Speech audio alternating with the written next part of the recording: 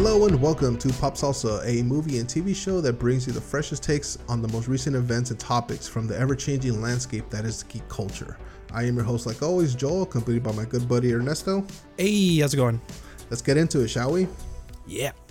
All right, so this week we have a big event happened during this week's CinemaCon. We're going to talk about that. A lot of news coming out of, and a lot of footage being shown that these stingy motherfuckers don't want to share to anybody, right? I'm so jealous. I was at work and like the news trickles in. I was like, really? They showed this? They showed that? The big revelation was they basically showed the entirety of the Flash film. Oh goodness. And like anybody could have gone, you know, like if I knew if that was happening, I would have got in my car and drove into Vegas because just drive by your house like we're leaving right now. Don't even ask questions. We're going right now. Get in. I don't even have time to slow down the car. You have to jump through the window. We have some changes coming to a fairly popular streaming service, right? HBO.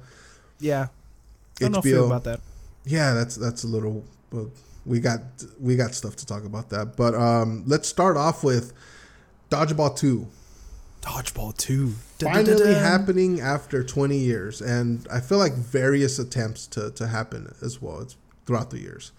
Has it been that long? Yeah. Holy crap. 2004. Holy crap. Yeah. Are you serious? That's what I'm talking about, man. We're old. We're oh, Jesus.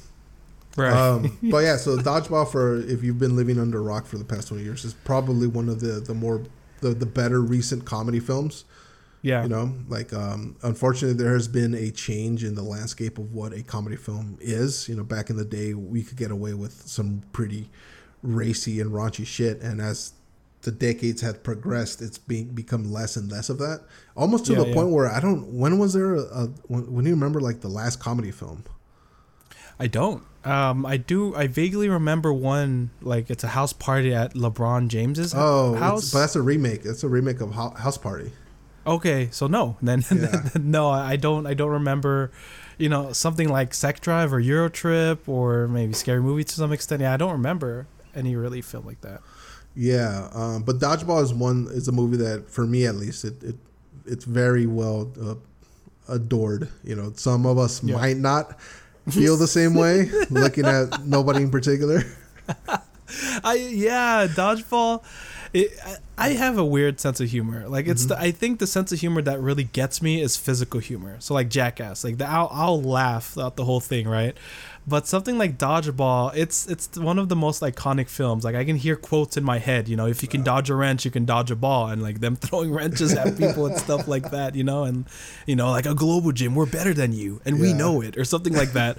Like it's incredibly quotable. But for me, when I heard about Dodgeball 2, and I actually was like, oh, that's neat, and then you know moved on with my life.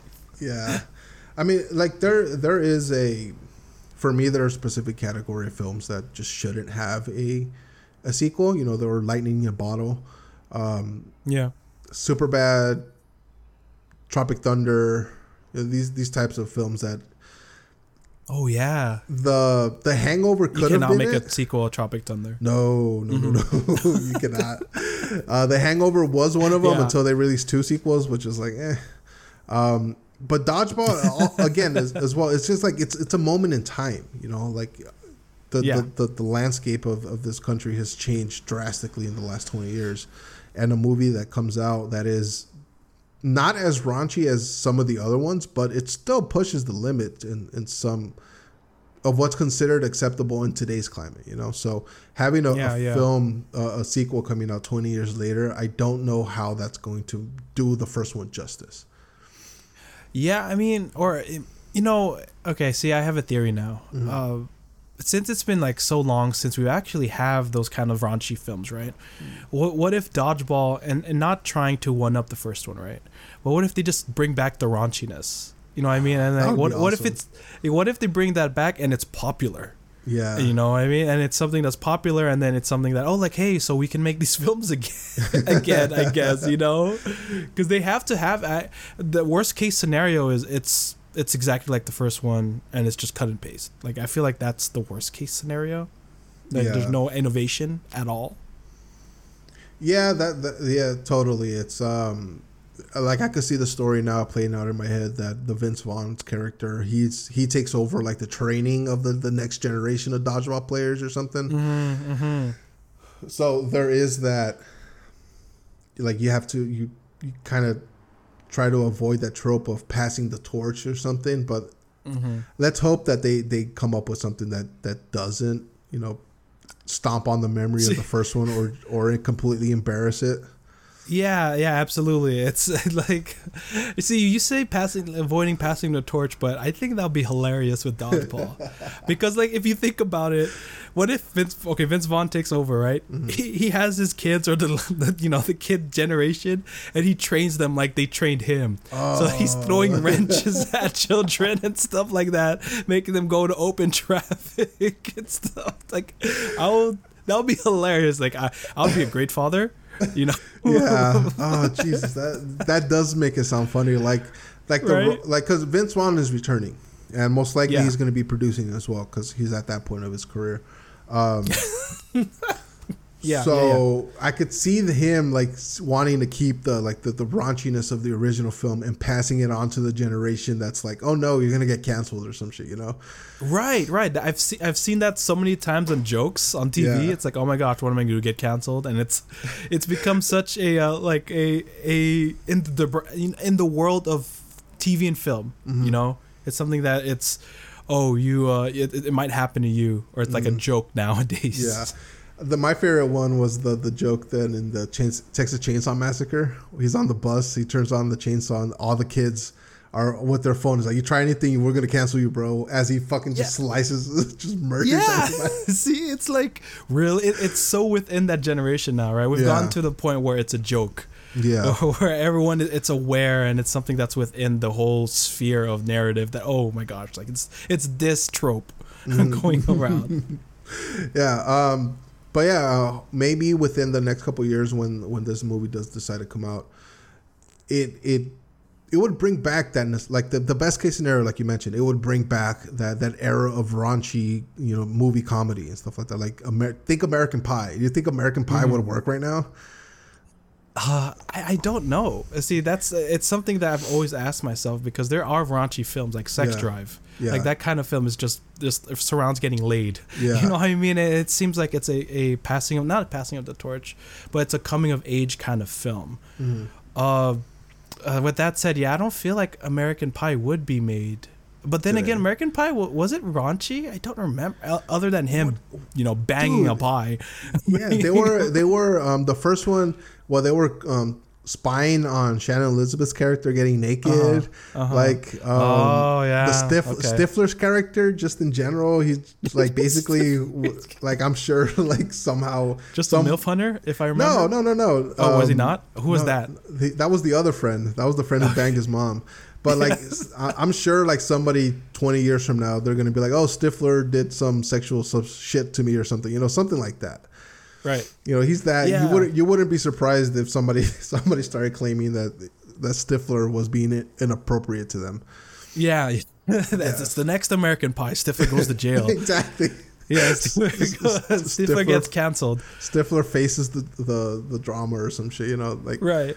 So again, like you had mentioned, that would be the best case scenario for this film, to bring back that era of like, hey, it's funny, you might be offended, but who cares? A lot of other people don't find it to be offensive, I mean, that I feel like a lot of those comedy films should take that approach, where it's comedy and it's not gonna tickle everyone's fancy, right? You know what I mean? It's not like, you're not gonna have someone like Gabriel Iglesias, for example, and then go in front of like a crowd that's used to like, say, like Kevin Hart kind of jokes, right? There's a lot of people who are going to find it funny, but a lot of people won't. And I feel like that's the approach they should do with the comedy, or just throw it out there, have a generality to it, and then if it hits, it hits. But if it doesn't, then that's not their cup of tea, and that's fair. Yeah, totally. I agree with you 100%. All right, moving on. HBO MAX. HBO MAX. Okay, so how many streaming services are you subscribed to?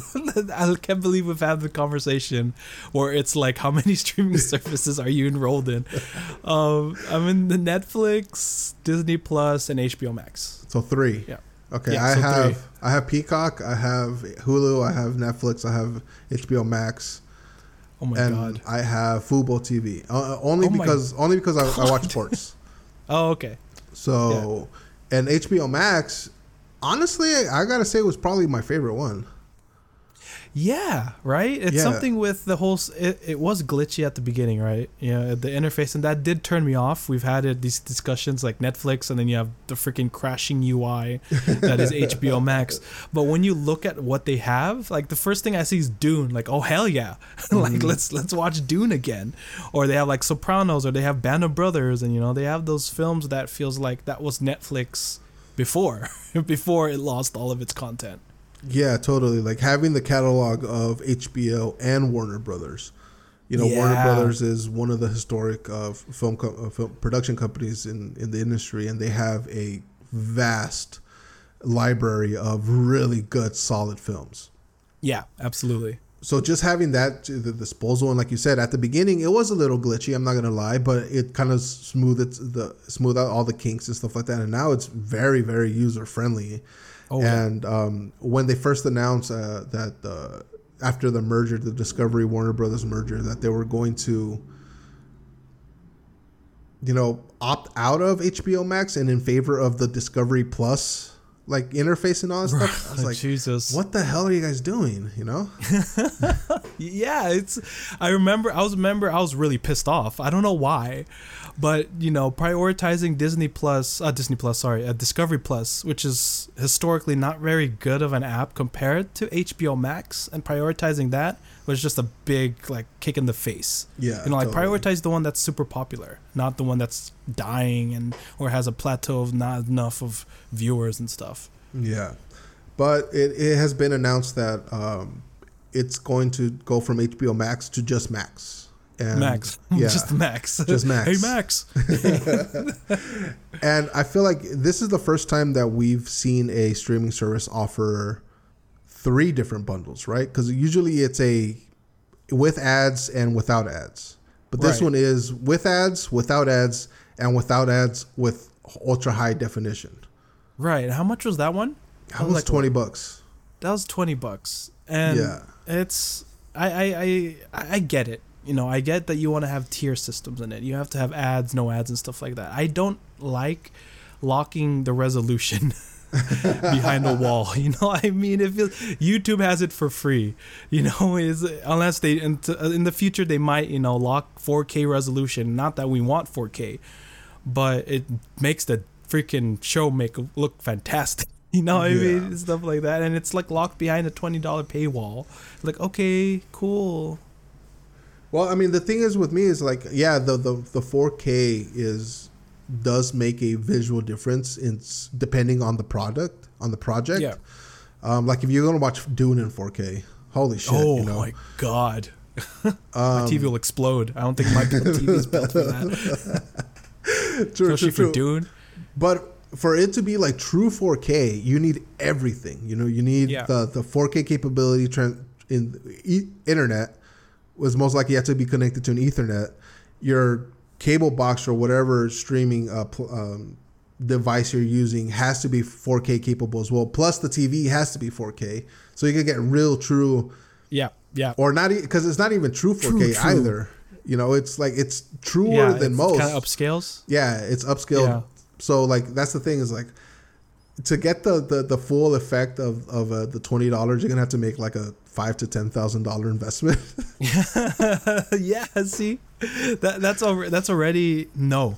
Yeah, no, thank you. Because you're right. It's even 4K itself. It's not even the name of the resolution, right? Traditionally, usually I think it's the second number. You know, 1080, 720, right? But you know, 28 something didn't sound as marketable, so now it's just 4K because that's the second one. That's the first number, right? So it's not really something that it's just a whole marketing thing. And like you said, there's so many elements that you need.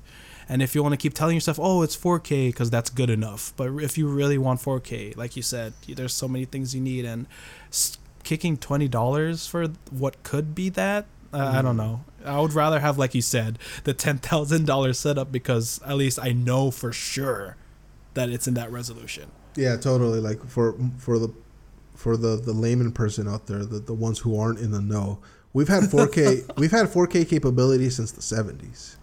Just transmitting the files, the data, the signal. That's massive. The issue. Yes, that's massive. It's a massive file.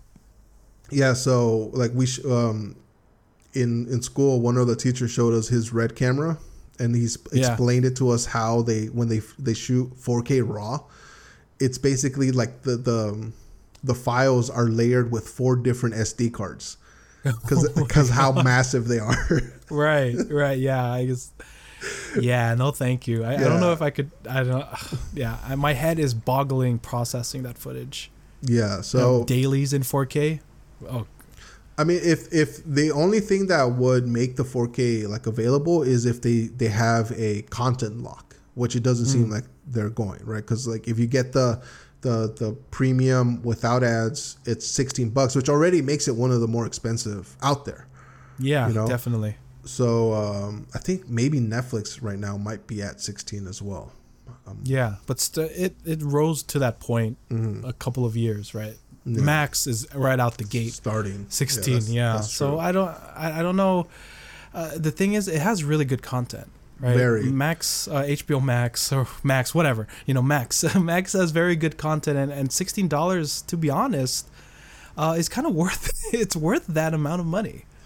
To me, at least, especially, and if you have the like a previous subscription to HBO Max, it's getting rolled over. You're not going to get charged in the initial stages. Once your whatever current subscription period ends, then maybe they're going to charge you the difference. But like for me, I paid the whole year, so I should be good until at least sometime early next year.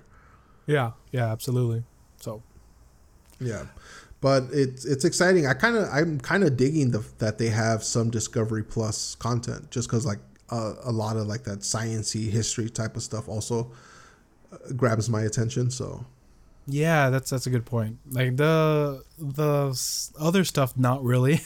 Like the science-y stuff, where the other things. What is it? The kind of TV show that he was known for. Zaslav was known for. Like the like pseudo reality type of shit. Right? Yeah, like that. Like that's. I'm not really a big fan of that. Hopefully that doesn't just fill my feed. Like Reality Housewives in New Jersey or something like that, or reality shows. I'm not really a good fan of that. But the history stuff, the science stuff, I do feel HBO did need that. I didn't really see too much of that in my original feed, but yeah, I feel like since you have Discovery, is it Discovery? Oh no, National Geographic. With Disney Plus, you kind of need something to give them some competition. Yeah, true, and now that they have sports games as well, so right. Yeah. That's pretty. Well, yeah. I'm hoping that once the transition happens later next month, that it doesn't turn into a big dumpster fire, Yeah, it just breaks the system. The whole UI resets to its original, and it's just, oh my gosh. Yeah. What was supposed to happen during Y2K happens, and then the switch over from HBO Max to Max. Where were you when it started? Yeah. Please no. Yeah. All right. Let's talk CinemaCon.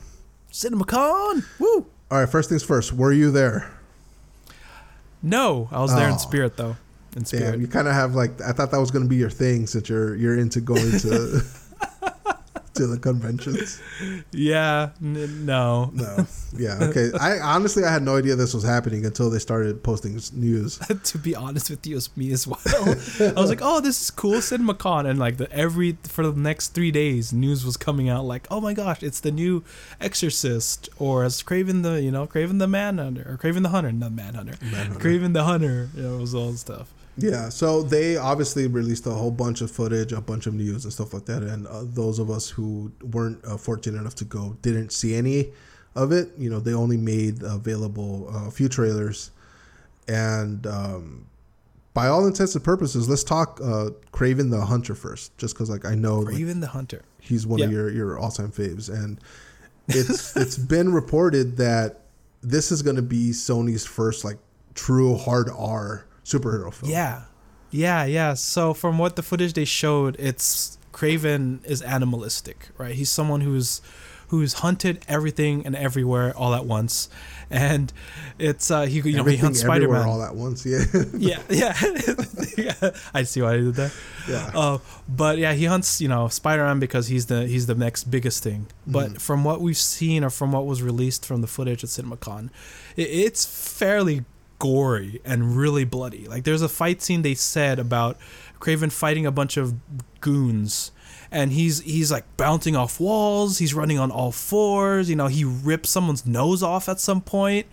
And for something like Sony, who has full properties of Spider-Man, to be able to have that, I didn't see Morbius. I don't know if it's that scale of violence, but Venom and Venom 2 were pushing the envelope a little bit. People were getting freaking, not disemboweled, but they're getting shanked, and they're getting eaten, their heads getting blown off. So to see this, the hard R, is going to be interesting how they play it off. Okay, so then let me ask you this, because you've seen Venom 1 and 2, and typically the consensus is that they're not really all that great. Yeah. So as I feel like what Sony's trying to do is just, obviously they want to keep the Spider-Man IP as long as they could possibly can. So they're pumping out these movies like every year now. So do you feel like they're going for that shock factor now if they can't handle a decent storyline? No, I don't think so. I don't think they're going for it. Not just the shock factor. That's a good caveat, right? I mean, Venom eating someone's head and someone being shocked and stuff like that. It sounds really cool. But I think they are building towards like something like the Sinister Six. They're building towards their Avenger level threats, and it's less on, not as much as shock factor, but as much as just having fun at the theater. Right? Like it wasn't really good, but it's just they're banking on it being fun. And they know it, so they're just making films like that where it's enjoyable and it's something to write home about. Not really, but now if you see all those characters versus Spider-Man, that takes a whole different deal, because Kraven is supposed to be in one of the mainstays for Spider-Man, and to have like say Tom Holland fight Kraven at some point, or Venom at some point, that salivates me a lot. Yeah, definitely that having the rogues gallery of Spider-Man be introduced in basically their own movies, right? Because the reports from CinemaCon are saying that we saw a little bit of Rhino as well. Right. And we don't know which one, right? We don't know if it's the Amazing Spider-Man with Andrew Garfield's Rhino, or is it a more traditional... I'm going to lean on more comic booky, because a lot of the films, a lot of the characters like Scorpion have been relatively, not Scorpion, sorry, Vulture. Vulture have been relatively like their look, but kind of futuristic, different kind of look. Yeah, more true to the comics. And I get what you're saying. And with Rhino, it's a weird one because it's basically a guy in a unitard.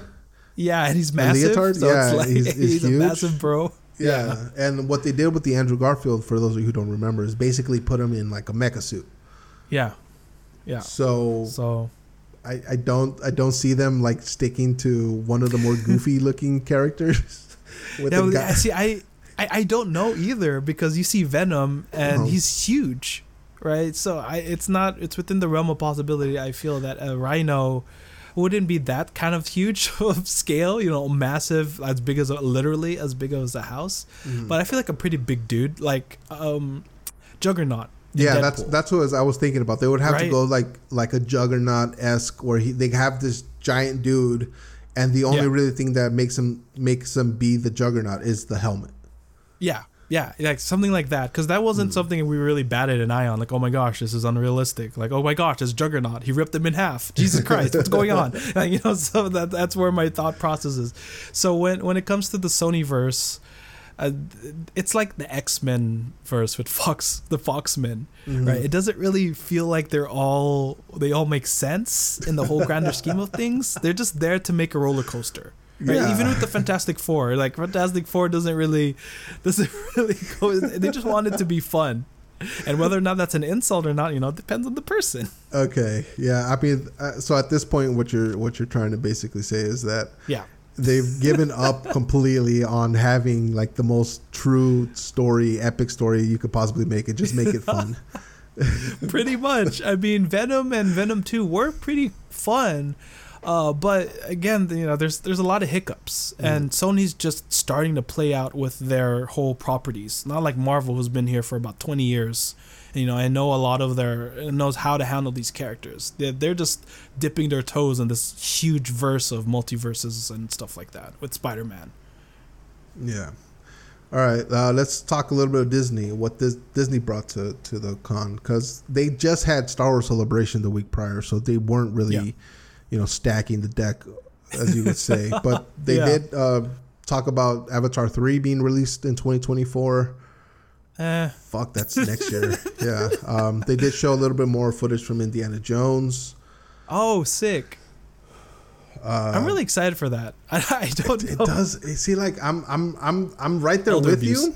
I'm right there with you because of the nostalgia factor and everything. Seeing Harrison Ford back with the cape and the whip, not the cape, the hat and the whip. Sorry, the hat and the whip. But again, come on, man. He's the poor man is on diapers on set. Come on, you have to be considerate. Yeah, it's I don't know about the diapers, but I wouldn't be. He's 80, bro. Like he's 80. So yeah, I'm definitely there with you with that. Mm-hmm. Stop, let this be. Stop him. Stop, don't make another one and kind of like, hey Harrison, we made so much money with the first one, or not the first one. Dial of Destiny. Yeah, let's stop that. It's but other than that, other than the Indiana Jones, I don't feel like Disney brought their best and brightest. Yeah. Because at this point, how many massive cons are there? Where is it like an obligation for the studios to present something? I want to say yeah. But what they show, it depends on them. Like they have to have some sort of presence, and from what it looked like for this CinemaCon, not really Disney didn't really have too much because they showed it all in Celebration, and I feel like that's buzz enough. Plus D23 is coming up as well, so right. And so they can choose their battles. Yeah, and if they're gonna CinemaCon. And if they're going to have something for San Diego Comic-Con. Right. You're absolutely right. Yeah. So it's Disney picks their battles. It's the same like E3, right? Why be on someone else's schedule where you can do your own event? And in this case, you have D23, you have Celebration, and then you have Comic-Con, which is one of the biggest events for that. And just hold it for that, rather than having something that's kind of a general, celebration of cinema, and having more focus than your fandom. Yeah, there was some additional footage being shown for Guardians of the Galaxy 3 as well, but that comes out next week. Yeah, next week. So so that's just buzz. Yeah, it's stuff to like buzz. Exactly to keep the momentum going for the new releases and stuff like that. The other big one, probably who had the bigger presence was Warner Brothers. Woo! Yeah. They released some trailers we're going to talk about. Bad Boys. How do you feel about the movie, the franchise Bad Boys? I think it's fine. Yeah. It's like the thing is, isn't it one of the biggest cop films, kind of like action films? You know what I mean? Like Die Hard, Lethal Weapon, what that was for the 90s. This is what for the early 2000s. Yes. Kind of thing. Well, late 90s. Yeah. I think the first one came out like 99 or something like that. But the majority of it being in the 2000s. Yeah, I like Bad Boys. I haven't caught up with... I watched Bad Boys 2, but I haven't seen like the third one, which was like Bad Boys for Life, I think. Yeah, that came out within the last 5 years or so. Yeah. Jesus. Yeah, and they announced Bad Boys 4, so if you guys are into that, good for you. It's a classic. Yeah, the first two, like it's the same thing with like Men in Black. You remember the Men in Black? The first two were so dope and fun and stuff like that. I have the VHSs somewhere. Really? Somewhere yeah, I do. I have the VHSs. I haven't got the third one yet though. Nice. I don't know if they released that on VHS. Probably not, because that came out post 2010, I think. Yeah. So VHSs were dead and buried by that point. But Warner Brothers had a big presence at CinemaCon, as this article is highlighting that we're referencing, and Timothée Chalamet. Dune. Yeah, he plays Paul in Dune. They showed a little bit of Dune footage, Dune 2, and they showed him as Willy Wonka. Right. Yeah. which is one like. Have you seen the original? Right. Yeah. Oh, of course. Did you see the 2005 or 6 one? No, I didn't. Is that the Tim Burton one? The Tim Burton one, yeah. I did not see that. I did. Like, my girlfriend saw the Tim Burton one, but hasn't seen the original. Oh, no. Why'd you do that to her? I didn't do it to her. Shit. This is way before she met me. Oh, I see.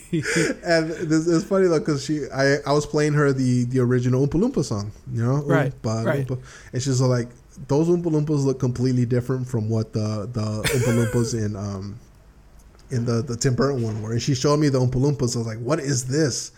What is it? Oh, no. But Hugh Grant is playing the Oompa Loompa in the new one. I saw that. I don't know how they're going to do it. Did they show anything of it? Like how he looks? I saw like a still, but I again, you know, who knows? Oh my gosh. Just Hugh Grant's face on an Oompa Loompa is tickling me. Yeah, and Timothy Chalamet is not an actor that I'm 100% like for, or you know, I'm more against, because like I know there's that conversation that's been going on about nepotism in the industry. Yeah. And you want to talk about nepotism? This dude is like right up the alley. Like his family was like super wealthy to begin with, and he's like one of those people who are like, what do you want to be, and we'll pay you the way for you, that type of shit. Oh, you know? I see. And like, I'm not ragging on it, because if I had that opportunity, I would. Hell yeah, we would. Fuck yeah, 100%. You know, it's just It's just we were born ethnic and poor, so. But I've only seen him in one film, and that's Dune, and I like him in that. Yeah, I probably should pick up more films. Yeah, so like Bones and All. Yeah. So I like, again, like there is that part of me is like, with him, but he's a good actor. I love them in Dune. I just saw it again yesterday, and I was like, damn, this movie is a masterpiece. You know, to some like extent. the whole exactly like. The extent we've loved Dune is gone for nauseum at this point. Yeah. But yeah, just his speech about, you know, a war in my name, you know, he's like praying at the altar of my father's skull, you know, just yelling. It's just freaking awesome. Yeah. The massive, the time altering trailer that they dropped at CinemaCon, Warner Bros. Was The Flash 2. Well, the Flash trailer 2. Yeah, trailer 2. Right. Yeah. Oh my God. What all right, off the bat, first initial reactions. My pants need to be changed. Yes, right. Initial reactions. It's very Bat-centric. That's true. It's a good thing or bad thing. But in this case, it's a really good thing, because we didn't really see a lot of footage of him as the Bat. And just seeing him in action is freaking amazing. And of course, we're talking about Michael Keaton returning as Batman. Yes. I thought I was on the fence, because, you know, it's a fairly... Would you say it's a fairly obscure kind of cameo? Because that feels like that's for us, not really the new gen. Totally. They're those of us who were born in the early 90s, we grew up with Tim Burton Batman. You know, that was like our VHS when our parents didn't want to parent us anymore. There you go. I own some VHS. So not one, but some. So yeah, that is definitely a casting that is catered for our previous generations. You know, people who were born in the 60s and 70s, like because that was the first Batman to be in mainstream live action film. So when they announced that Keaton's coming back, we were like, fuck yes, you know. I was like, yeah, let's do this. Yeah, and absolutely. Holy shit, did we get Keaton? Oh, It is. So so the Flashpoint paradox, for those of you who don't know, Barry has to go back in time. Well, he doesn't have to. He chooses to go back in time in an attempt to save his mother. In doing so, he changes the course of history, and basically none of the superheroes we know and love are born or are made. There's like a whole ragtag team of other superheroes that are like kind of equivalent. Yeah. but not the traditional not to the grand Batman. scale. Yeah, exactly. Yeah, not the scale of like it's a horrible world, Atlantis and Amazonians, the Amazonians, yeah, Themyscira. Amazon, Themyscira and Atlantis are at war with each other. There's a whole affair going on with with Wonder Woman and Aquaman. Batman is not our traditional Batman. Instead of the parents are getting killed, it's Bruce who gets killed. So that makes Thomas Wayne become Batman, and then the mom Martha becomes the Joker. She loses her mind, losing her little boy. I mean, who wouldn't want to talk about fucked up? Yeah, it's messed up because at some point she has the blood on her hands of Bruce's blood, and she puts it on her face, and it makes like a Joker kind of smile, and she's just laughing and cackling, and Thomas is freaking out like, what's going on and stuff like that. Superman was captured. He didn't land in Kansas. He was like a prisoner of the government. They kept him in the sun for like decades. Yeah, they kept all him in his the dark. life. Yeah. In the dark. Sorry, they kept him. Yeah, kept him in the dark. So he's like skinny and like just very kind of distort. It's a messed up world. It is. Yeah, and unfortunately, they're not really sticking to that. The comic book story as closely as I would have liked, because it's so fucked up. It's so crazy. Yeah. But the first trailer was like, holy shit, this looks fun. And this one is like, oh my God, it's Keaton. Yeah, so it is really, it reminds me of Civil War. Because if you know the Civil War event, it's a massive event. It's not just, 10 heroes. It's everyone, except for the X-Men, right? Except for the X-Men, I think the Fantastic Four. It's been a while, but yeah, like the powerhouse, it's a huge event, and everyone waged war on each other. But I could see the translation from here, where it's a little bit more intimate, a little bit more personal and stuff like that. And the war, it fits perfectly with Snyder's stuff. Superman's not there; it's Kara, right? And it's like Zod's attacking, but there's no one to stop him, so he's laying waste to everything and stuff like that. So they need a league to fight and stuff like that. Yeah, and it kind of makes it seem like that General Zod was straight up just terraforming the planet to terraform it, not like necessarily looking for anything like it was in Man of Steel. So this is I would call it a war of conquest. Yeah, it seems like a lot more has changed, because it was just a handful of 7 of them in Man of Steel, right? About like a squad worth of Kryptonians. Yeah, but it makes it seem like there's an army of Kryptonians going around and stuff like that. So it feels like there's, I don't know how that works. To be honest, who would have known that Michael Shannon would have been getting paid to play the exact same role in like 3 different movies now? Right? He seems like that caliber of actor who doesn't do that. Doesn't do that kind of thing. Like, Michael Shannon is one of my favorites. I think he's a fantastic actor. And the times he's played comedy as well, he's like so fucking deadpan, but he pulls it off. So having him play Zod in the Man of Steel, and then having him return to be the catalyst for Doomsday in Batman vs Superman, and now reprising the role as Zod is just like, bravo to you, sir. Yeah, absolutely. Doing it justice. Like, exactly. My reference for Zod was like Superman Returns, I think. Terrence Stamp? Superman 2. Terrence Stamp? Was it that hit? Terrence Stamp? Stamp, the original with Reeves, right? Yeah. So like, why must you do this? If you know, like, I'll kill you.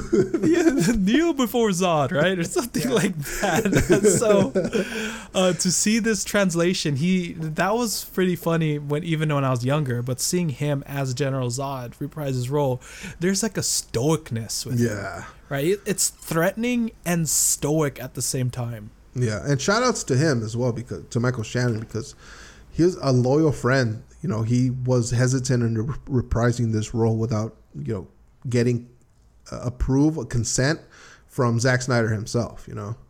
Yeah, which is good on him. Like, unfortunately, the Zack Snyder stuff didn't really pan out and work the way it was hoping for.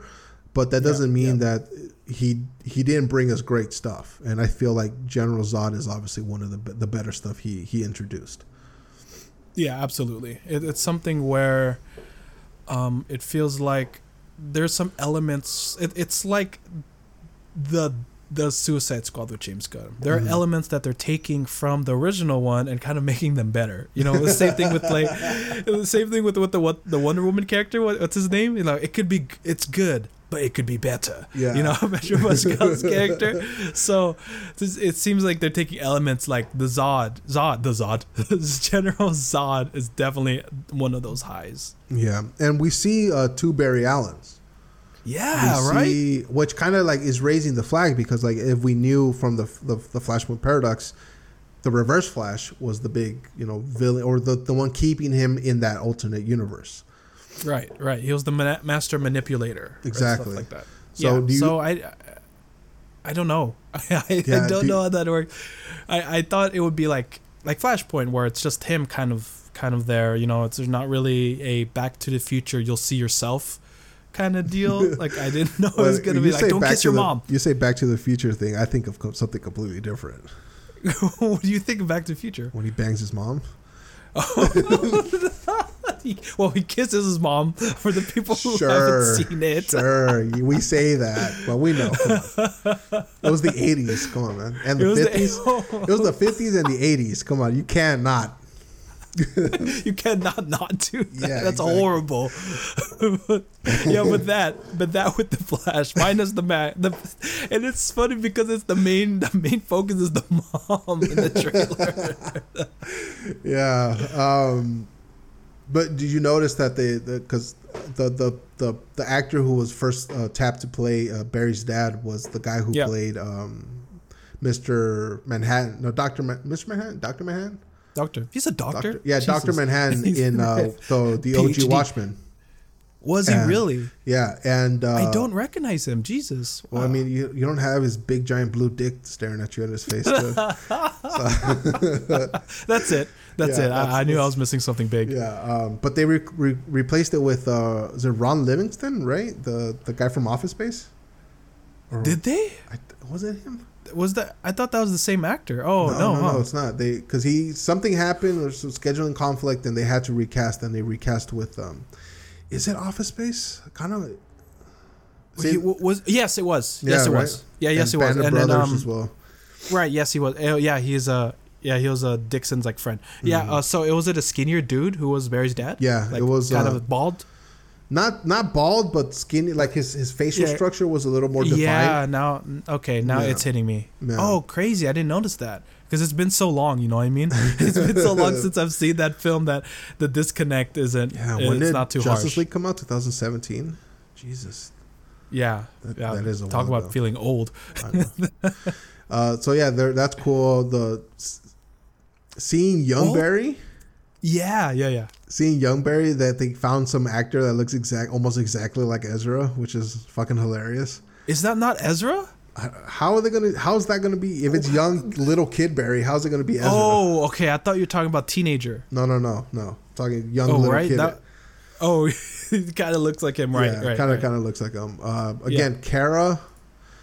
I love the fact that they found a way to introduce a secondary Superman character. Yeah. I kind of just wish they would have gone with the blonde hair though. Oh my gosh. It's a different Earth, Joel. I know. It's a different Earth. But it's literally do they not have hair dye? Come on.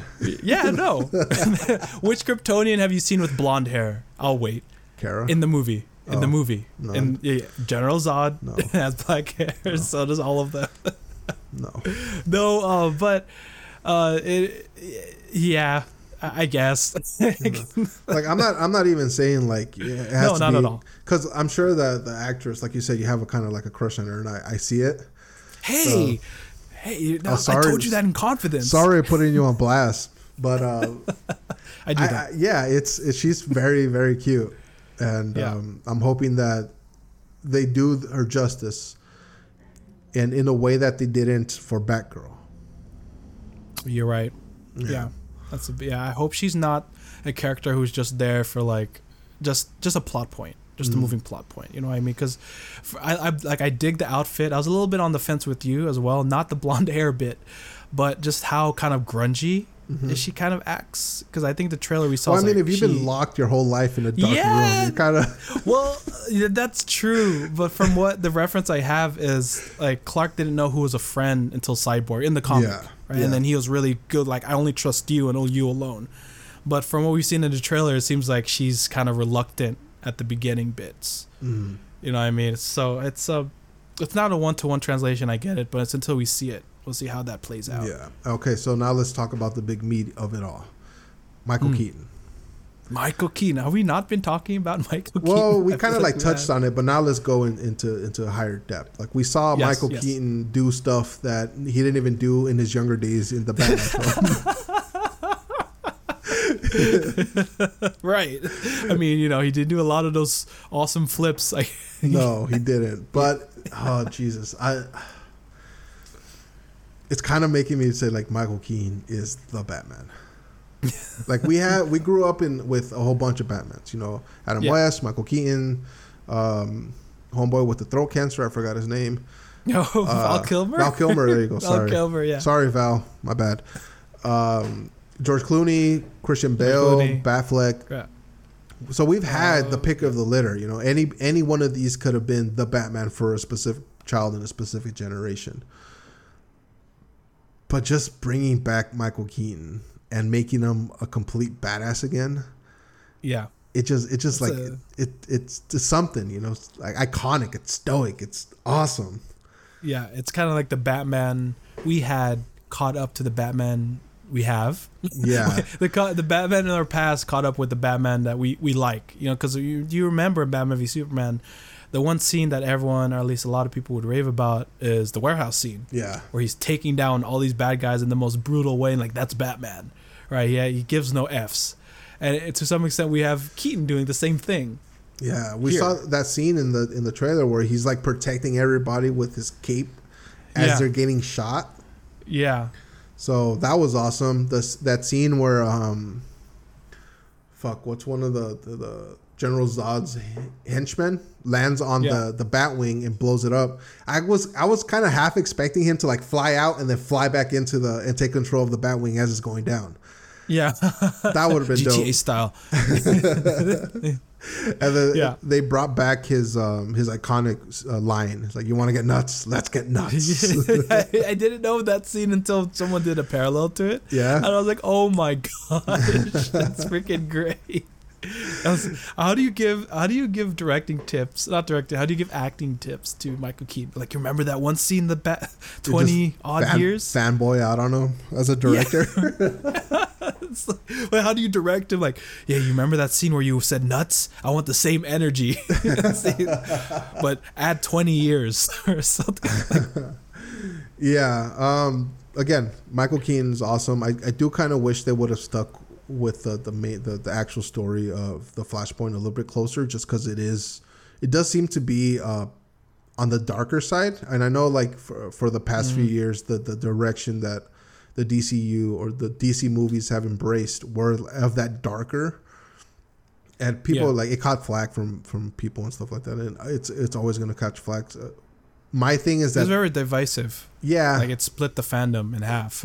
Yeah, my thing is that they weren't really good. The problem wasn't that they were dark. The problem was that they weren't all that great.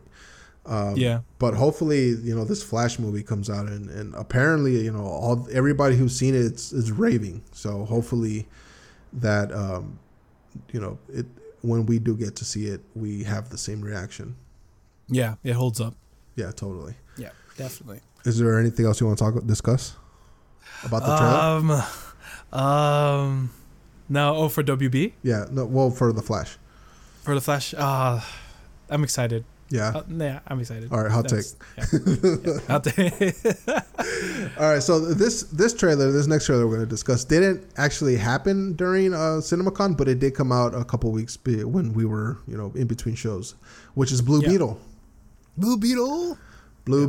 And the Blue Beetle is a character that I've really only have experience from watching Young Justice. So, like, I've never read any of the comics or any of that nonsense. I was just watching it on Young Justice.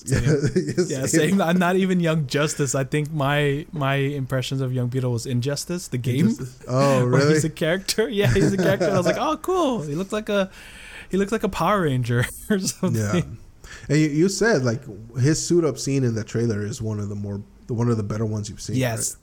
Yes, absolutely. Like the whole, like just the editing aside with the whole music, like this is not what you want, and like him going on the ceiling and stuff like that, and that's really freaking cool. But it's just like a horror film, you know, him getting hoisted into the ceiling and like the suit suiting up on him, and he likes it or not. It's freaking disturbing as hell and looks great. Yeah, and you could like put yourself in the shoes of his family. Like Jaime Reyes, the character, is famously one of the few Hispanic superheroes that we could claim. Well, I'm talking we as in me, because Ernie, even though we're basically like cousins because we both got fucked by the Spanish. Pretty much. So, yeah. I mean, I guess you could claim them we. in. Yeah, we I include you in the we. Like us Hispanics and Latinos, we're very superstitious. So can you imagine like your family member just getting ripped up into the ceiling and being taken by some... Oh my God! I didn't think of it like that. Yeah, my grandma, rest her soul, would definitely be doing like praying Hail Marys. Yeah, or totally. Or like Diablo, or throwing like holy water on me as I'm like getting transformed. Like Totally, I am right there with you 100% on that. That is yeah. But okay, so Blue Beetle is it going to be direct to Max, I guess, now at this point? I don't or is it going to have like so. a dual? I don't think. I think it's gonna be. I think it's gonna come out in theaters. Yeah. Because I think we're past that. We're past that point where we're pretty much back to normal, kind of. Okay. So back to VOD. I don't think would be. I think it was originally made for that, wasn't it? Yeah. When they first announced the Blue Beetle was coming, it was in the same slate as Batgirl and like all these other direct to HBO Max properties. Yeah, the COVID kind of where they thought everyone's going to stay here. But since it's been relatively normal now, I think they pushed it where it's going to be a full release now instead of being something that's through streaming only. I mean, I'm kind of... There are films that when you start off with the intent of making them, straight to VOD, and then they end up having a theatrical release, they don't really necessarily work. Yeah. It's like Black Widow. Yeah. Yeah, Black Widow seems like, this was supposed to be straight to VOD. Like, you have a feeling how it's shot or like the pacing of it all. It feels like there's a part where you could pause here and go use the restroom and then come back. You know what I mean? It's like nothing's happening. Yeah, like you can leave. They intentionally edit it for you to have like walking like an intermission per se.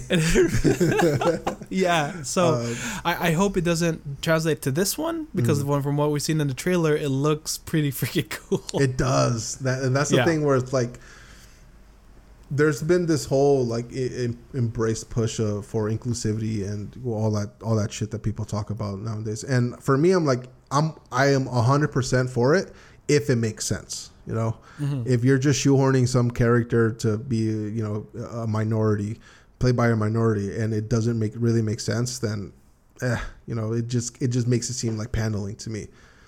Yeah. But with Jaime Reyes being traditionally a Hispanic character, it gives him the element, the reason to like fully embrace that side of our culture. Like George Lopez being massive for Hispanics, and him being in the movie playing the dad, I assume, is fucking hilarious and giving me flashbacks to some family members that I know. Yeah, the scene where they're cheering him on in his first day of work. Like that's happened to me before. Like not to that extent where it's like all my family, like my grandma. It's not to that, but it's where like my parents were happy for me to have a part-time job, and they're like not cheering, but like they wanted to escort me into the store, and I was like, dude, like I'm good. I'm not gonna get kidnapped or anything like that. My dad would have been like, when can you start paying rent?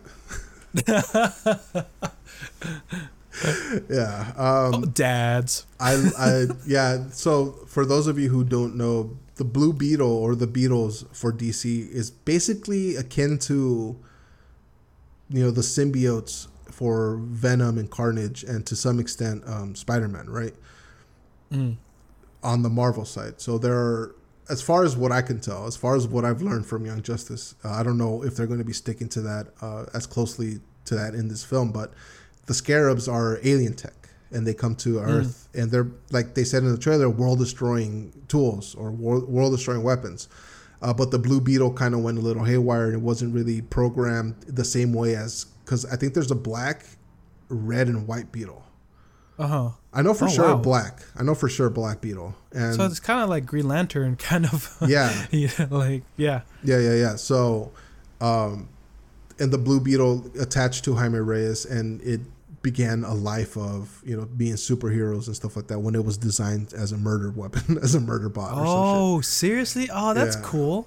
Yeah. It does look like the trailer makes it's alien tech for sure, but I don't know whether or not they're gonna have that, like it being its original design was an end world-ending kind of weapon. Yeah, I do like when he manifested the sword.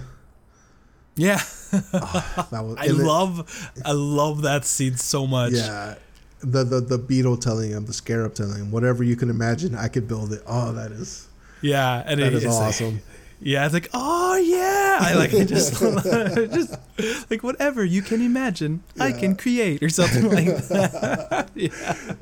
When the first time I saw this trailer, like my little point of contention was with the actual Scarab voice, because in the in Young Justice, it's more alien-y. And in here, it kind of makes it seem like Siri or Alexa, that type of shit, you know? Yeah. So alien-y in what way? Is it like demonic? Like, hey, yeah. Oh, seriously? Yeah, totally, yeah. Yeah. I can see why they turned to Alexa. I'll find a clip online where the Scarab is talking to him, and I'll send it to you so you can see like the difference. Because it's not like this one is like, hi, Jaime, I'm here to help, you know. The other ones are like, no, I'm the Scarab, I'm in control. I want to do what I want to do type of situation. Oh, so, like, my God. Yeah, for the majority of the Blue Beetle arc of Young Justice that I saw, he was like, the big thing was that the Scarab was programmed for destroying worlds, and it was trying to stick to its program. But Jaime Reyes, being Jaime, wasn't he was fighting it at the step of the way until he became like a superhero type of thing. Oh, okay, until it's like, all right, I won't destroy the world. Yeah, yeah. Oh, interesting. Yeah, so it comes out in a couple of months. I'm not entirely sure when it does, but it looks good, and I'm hoping that at the very least it's entertaining. Yeah. All right, let's wrap it up with the big cheese Ernesto has been waiting for, has been just creaming his pants nonstop since this trailer dropped. I was at work. Yeah. So everyone was watching. No, I'm just kidding. Nice. Everybody was watching you assault yourself. Yeah. It's like, why are you so quiet? And of course we're talking about... I did yell. You did? I did audibly yell. And I they had their headphones on, but I did audibly yell. I was like, "Oh my God!" And we're talking about Transformers: Rise of the Beasts. That's what it's called, right? Yes. So yes. I am going to defer to you since you are the resident Transformers fan. All right, so Transformers: Rise of the Beast. It was something that I didn't really know about because I never watched the animated show from the 80s to that extent, and I do know about the movie. I do know like some of the characters that they're talking about here, but yeah, you were just all over this place when we were talking about this. Yeah, it's freaking. I am 100% on board. I was on the fence because from the trailer, because there's two generations, right? There's a Optimus Prime. Hold on. Before we you can't say you're on the fence when you've seen all of the other ones like multiple times, all right? Okay, you know what? I'm on the fence for this iteration, okay? Because I was hurt before. Okay, I'll tell you why I was on the fence. Okay. Because it's Rise of the Beast, so there's two generations of Transformers in the TV show, right? There's the original Optimus Prime, and then there's the Gen 2 one, which is more like 3D kind of technology with Optimus Primal, right? That's the big gorilla bro you see. So like those are two conflicting shows and two different kind of places in the canon. So having them in one movie, and like it being kind of like their time travel, they have nothing to do with each other, right? So it's weird to see those two, and that's why I was really on the fence about. But After seeing this trailer, I am so down 100%. I can't be as down as I am right now when it comes to that trailer, because they build it as it's not two generations. It's the primals from Gen 2 were always there to begin with. That's why they took animal forms, because hoo-ha, there are no cars back then. So they took animal forms, right? And then they just kind of blended with lore. Right? Maybe there's a country where there's tales of a giant cheetah, right? You know what I mean? And it turns out that's one of the Transformers that were just laying low because someone just so happened to build a religion around him, or something like that, or to that extent. So I can talk for hours, but my biggest thing why I'm on the fence is because of Unicron. Oh. And if y'all don't know Unicron is the Thanos of Transformers. He was voiced in the original cartoon by Marlon Brando, and he phoned it in. Like, when is he not phoning it in? But that left a mark enough for me to that's the prime Transformers villain. Like, Optimus Prime is the hero, and so is Megatron, right? They're iconic characters. Starscream, Soundwave, all those characters, and Bumblebee, RC, and stuff like that. But Unicron was like, stuff is going down. Like, this is like, stuff's going down. stuff's going down, because there's an item called the Matrix of Leadership in the cartoon, and its main purpose is not only to show the leader of the Autobots, right, but it's also as a failsafe in case Unicron comes back, because the saying with it is it will light the way in the darkest hour, right? And that's what they use to fight Unicron. And I think we see it in the trailer in like a crystalline form. We see it shoot up in some way, which is really spoilery, because that's what stops Unicron. But I think we see it, the Matrix of Leadership. Whether or not it's going to look like the Matrix of Leadership, we don't know. But yeah, just seeing a very accurate Unicron, especially coming back from last night, where it's like a bunch of thorns on Earth and some bullcrap. It's like, don't touch him. And seeing a nearly one-to-one version of Unicron in the trailer, I'm on board. I'm so freaking on board with that. Yeah. So if they have him transform, holy crap, even more. One thing I noticed about this trailer is that it's sticking more to what like the Bumblebee movie was, where it's not necessarily like super shiny metal where at a certain point you kind of lose yourself because you don't know what's fighting what. And they kind of gave the Autobots, right? I guess that's like the blanket term, right, for all of them. Yeah. They kind of did give them like that rustic, patinaed, worn look, and not necessarily like the super shiny metal that Michael Bay is known for. Yes, abso-freaking-lutely. I don't know what Michael Bay was thinking, where you see these characters and they're fairly iconic, because at the time, people who made them were like, "Hey, let's make one as like a car, like as an ambulance." Right? They had inspirations to make it iconic enough to sell toys. Right? You can't have all these freaking Transformers look relatively the same. Nothing iconic about him. You have Optimus Prime, who's famously a truck, and he's blocky as hell.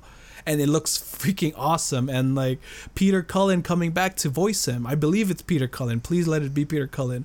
But him coming back to voice him, he has like this Lincoln feel to it, and you brought it up when we talked about it before for like an hour. You brought it up where you like that the humans aren't the mainstay, which they're not.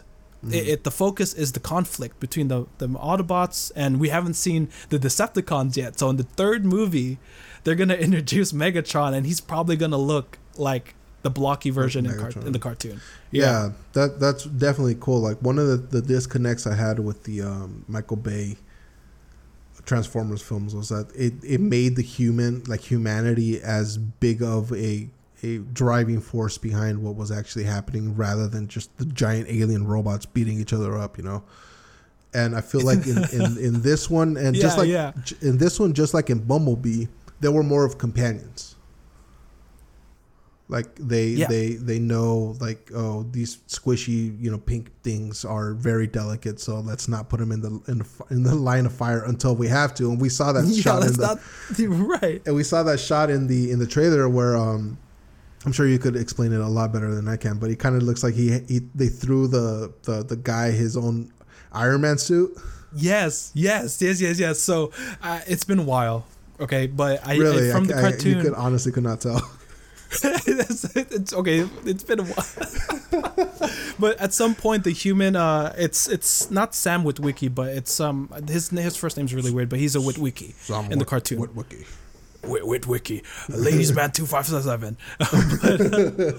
But they give him his own suit so that he can fight alongside them, and the fact that there's so much, there's just too much that they're integrating in this, and they haven't referenced Megatron at all, other than from Bumblebee, right? But the fact that they want the human, they give him the suit, and like you said, it's an Iron Man suit it is a suit that allows him to fight with them, and it looks like he's fighting with them. Yeah, so it looks really freaking dope. That is dope. Yeah. Okay, so another thing that I noticed that I kind of was like a little iffy about is that post Endgame, Endgame had that giant climactic battle between all the Thanos forces and all the Avengers. This giant, beautiful, sweeping, arcing camera movement that shows goes from one superhero to the next and stuff like that. And we kind of saw a replication of that in this this trailer for the Transformers film. But does every big franchise, movie franchise, gonna have to have their own Endgame type of shot? Yes. Hell yes. Hell yes. But the thing is, this is different now. It's happening in the middle film. So you're right. It seems like every science fiction film or even a fantasy film to some extent has to have this massive sweeping shot of war, and going on in a battle and stuff like that. But I feel like that's usually reserved towards the end, right? This is your coup de grace. This is your last kind of let's give them all they want. But to see it in the middle film feels a little bit odd, because I feel like the themes of it warrants it. Right, you not only have the I think the Terracons, I think they're called, they're not Decepticons, but they're just as bad. At the Terracon, then you have Unicron, and it kind of warrants a massive battle for the fate of Earth. Right, it's not something that's just there because we have a quota to fix. Right, we have to have a huge battle. All right, let's get it off. But now that you mention it, I feel like in the third film, when the Decepticons are introduced, it's going to be a little bit more shrunk down. Because it's the third film, so they're kind of making it feel like they're slowing it down a bit. Not so that you get on a high, but it's kind of like a sandwich, right? They have the bread, and the meat is the battle at the end. But at the third film, it's going to be a little bit slower, a little bit more intimate, a little bit more personal and stuff like that. Because the history of Megatron and Optimus Prime is that they used to be really good friends until something happened within their friendship that made him fall to Decepticons, and he started a civil war on Cybertron. Yeah, when I remember the snippets that I have recollections of watching the show, it kind of made it seem like it was that Xavier and Magneto relationship where sworn enemies, but deep down they kind of had a caring for each other, And I kind of have a vague recollection of them actually teaming up, right? Yes. Yeah. Yes. In the recent cartoon that I was watching, spoilers, I guess, but in the recent cartoon I was watching, Optimus Prime goes default to the character he was before the war. So Megatron's original name was Megatronius. So and his name was Orion Pax, was Optimus's original name before he became Optimus Prime, right? His name was Orion Pax, and he was a librarian. So he was a librarian, and he gets killed in the cartoon. In the original cartoon, he gets killed by Megatron, and he's reborn as Optimus Prime, one of the last and the first Prime to be born within that era. But anyway, they had their really friendship relationship with that, and he defaults to that, and he's looking around, and there's Megatron, there's Decepticons and Autobots fighting, and he's like, Megatronius, what's going on? And then Megatron's super deviant, and he's like, Orion, my friend, we have to go back, and he goes right into lying to him. So to see that, maybe that'd be freaking awesome, where he's he defaults, and it's Megatronius, what's going on? Orion, my friend, we have to go, we're being fought, we found you, because he's saying that he got captured by the enemy, which are the Autobots.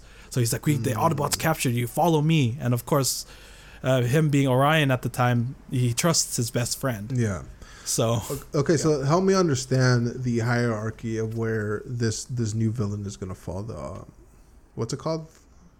The Terracrons? No, I think they're the world-eating Unicron. one. Unicron. There you go. Unicron. Yeah, Unicron. So for me, who has like a very limited knowledge of Transformers lore, it's Optimus Prime, and the big baddie was Megatron.